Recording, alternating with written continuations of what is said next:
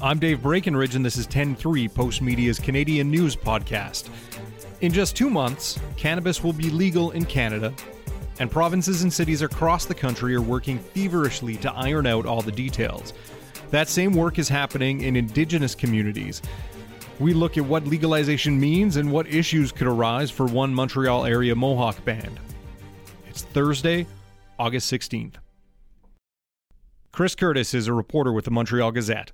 So, Chris, as provinces and cities across the country make preparations, get regulations going for legalized cannabis, there are still some issues that are being worked out in Indigenous communities, First Nations communities, especially in Quebec. What can you tell us about that? All right, so probably the first big hurdle we're going to see is how regulation works on the Mohawk territory of Kahnawake. That's right across the St. Lawrence River from Montreal on the South Shore. They are coming up with their own legislation to regulate not only the sale of cannabis on reserve, but also the cultivation. So right now, the way the law is drafted, you would have basically a control board, kind of like a liquor board, that oversees the enforcement of standards and practices. That would be appointed, a 3-person board appointed by the band council, and that board would basically make sure that everything's on the level from the people growing the cannabis to the people selling it. And they set regulations. Like one of the regulations right now in the draft law that is on the books in Kahnawake, it hasn't been revised yet, but we're seeing it sort of go through the system. One of the provisions is that you have to be at least 21 to buy cannabis. And like that could change if the community decides it's going to change. But there are a bunch of little details like that kind of, the main one being the age and the other one being taxation. Right now, Kahnawake does not plan on paying any kind of sales tax to the province or federal government on locally grown and locally sold product. So, I mean, down the road, there could be some problems with this. Now, you say that the age there in Kahnawake, they're looking at 21 years old. How does that differ from Quebec? So in Quebec, the age would be 18, just like it is with cigarettes and alcohol. 21, the chief I spoke to, Chief Gina Deer, basically said their concern is, what cannabis does to an undeveloped brain. Like when you're 19, 20, 21, you're still sort of becoming who you are biologically. So the worry there is that they don't want to say, okay, well, it's okay to buy as much and smoke as much as you want when you're 18. You have to wait till you're 21. They know that people will probably, get their hands on it if they want to. They just don't want to be seen as condoning it. Okay. You were talking about the issue of taxation. The community there doesn't want to give any tax revenue from the sale of locally cultivated and sold marijuana to the province of Quebec or the federal government. I'm assuming that this is an issue where they feel that they don't fall under federal jurisdiction or provincial jurisdiction here. Yeah, so like a lot of territories in Quebec and even in British Columbia, most of the nations in our province don't fall under the numbered treaty system. So the Mohawks will always argue, look, we're a sovereign nation. We've never signed any treaty that says we fall under the jurisdiction of Canada. As far as we're concerned, you're living in our country. So they would basically say, we're not going to pay taxes to you, sales taxes or taxes of any kind, for something that is grown and sold on our territory. And in fact, if people from the outside want to come and take advantage of that, then they can. It's not our business to tell them what to do. And that gives merchants in Kahnawake a sort of a competitive advantage. You see that with the rise of the indigenous sort of what you and I might call the contraband tobacco industry. So the fear, I think, is that cannabis will just be another contraband tobacco industry. But what you see locally is that you're probably going to see much more band council control over it, whereas there's basically no band council control over tobacco. With there being a already existing contraband tobacco industry, and I imagine the province and the feds would lose out money in that, is there concern at the provincial level related to another contraband industry cropping up, this one being cannabis, and people taking advantage of the ability to go buy cannabis products from First Nations? So I think the legalization has happened so fast, and the process of how to create a $1 billion industry from scratch has happened so quickly that this is kind of just a side conversation or like a byproduct of that process that we haven't even really started to think about seriously yet. So there may be concerns, but they really haven't dominated the conversation because there's so many other things to think about first. We'll be right back. This is Dave Breckenridge, host of 10-3, Postmedia's Canadian Current Affairs podcast. The name represents Canada's 10 provinces and 3 territories, and each episode takes a deeper look at one of the biggest stories in the country. Our show is powered by the work of journalists and newsrooms across Canada, so be sure to support your local paper. We're available wherever you get your podcasts: Apple, Google, Stitcher, and more. So be sure to subscribe and leave a review. We'd love to hear what you think. You can get me on Twitter, Breckenridge, YEG, or dbreckenridge at postmedia.com. There are First Nations in Quebec that are already selling cannabis, correct? There are people on Indigenous territories that are already selling cannabis, yes, including in Kahnawake. There's a dispensary that is running without the authorization of Band Council, but it's not within the sort of legally recognized system. In Kanesatake, where the site of the Oka crisis was, Clifton Nicholas is running a dispensary, and he's not doing it with the approval. He never asked for the permission of the Band Council. Many Mohawk traditionalists on the North Shore Territory do not recognize the authority of the Band Council. And so it's just sort of if we're really a sovereign people, then yeah, we'll take the Nike approach. Just do it. We're sovereign.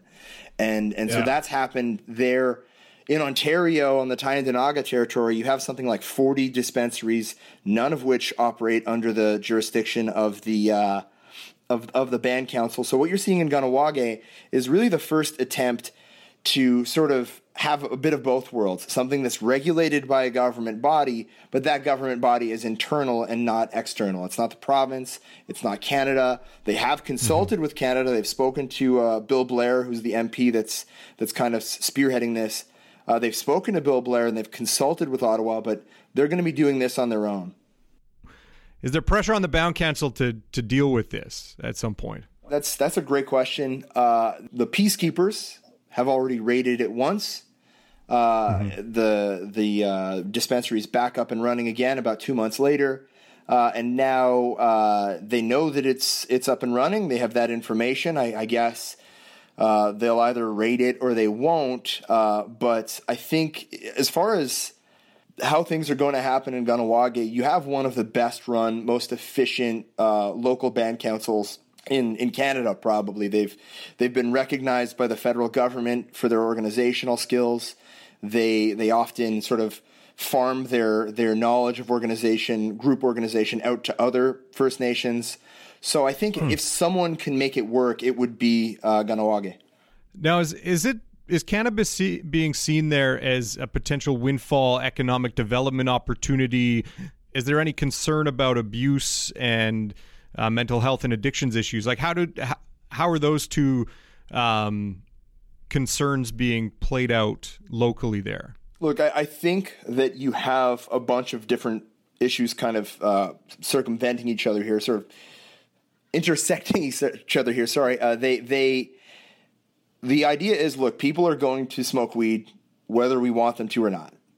And so we can either sit back and let it be grown here and consumed here locally outside the law. We can allow people to leave the territory, go to a provincially run store where they'll pay tax to a foreign government, or we can try our best to regulate it here and make sure that if they collect taxes on it locally, those taxes go towards, treatment programs and mental health programs. There's obviously a concern that there could be problems with addiction and stuff like that. But again, you're looking at one of the wealthiest and most well-run First Nations in Canada. So I think there is enough institutional structure and support there that no one's really that worried. Mm-hmm. I mean, there's worry, but it's not extreme worry.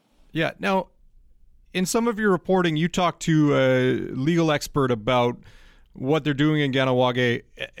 Are there concerns that they're operating within the law or with proper jurisdiction? Well, the way the law is written right now, the law is careful to say we're a sovereign people, but even if you don't recognize our sovereignty, our right to self-determination and our right to basically regulate this industry on our reserve is guaranteed by Section 35 of the Constitution. So they're basically saying, look, we don't need any kind of legal backing here because we're a sovereign people and we always have been. But there is a legal foundation to our right to self-determination. And it's the kind of thing where yes and no, because, is cannabis a pre-existing treaty right? You could have legal scholars kind of go at it all day with that. What it comes down to with Quebec is do they have are they willing to pick an unpopular political fight with a powerful political enemy in the Mohawks of Kahnawake who believe that they have a right, according to Section 35 of the Constitution, to regulate this industry on their land? And if this does end up in court, it's a gamble for both sides, but for Quebec, there's just so much more to lose than there is to gain with picking a fight with this really well-resourced, really politically savvy opponent. So while there may be money on the table in terms of tax revenue, this may not be a hill that Quebec would want to die on. That's exactly right, yeah.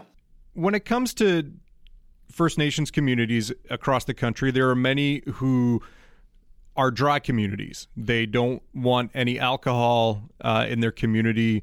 Where does cannabis fit in with that? Are communities able to say, no, we don't want this? Yeah, I mean, the way the law is written right now, I don't think that a band council would have the authority to prevent something like that from happening. But again, I don't like the communities where alcohol is that much of a concern. Quebec doesn't have a huge presence. Like there's not a local liquor board up there that Quebec owns and operates. So I don't know that they would have the infrastructure to have a retail cannabis shop there anyways. Okay. So it would just come down to basically the will of the local band council, or if you're in an Inuit village on the northern coast, the will of the local government. And if they don't want it, then they probably just won't have it. And where does it go from here? Between now, over the next 2 months to October 17th, what are the next steps for some of these communities? So the big test case here in Kahnawake, the way they run things and the way they pass laws is through a process called the community decision-making process. This harkens back to the way the Haudenosaunee Iroquois people have always kind of made decisions by getting all the clans together and hashing things out. Okay, what do you like about the law? What do you not like about the law? What are we going to change? What's going to move here? So if people, for instance, don't want the age to be 21, then they want it down to 18, then that'll be changed.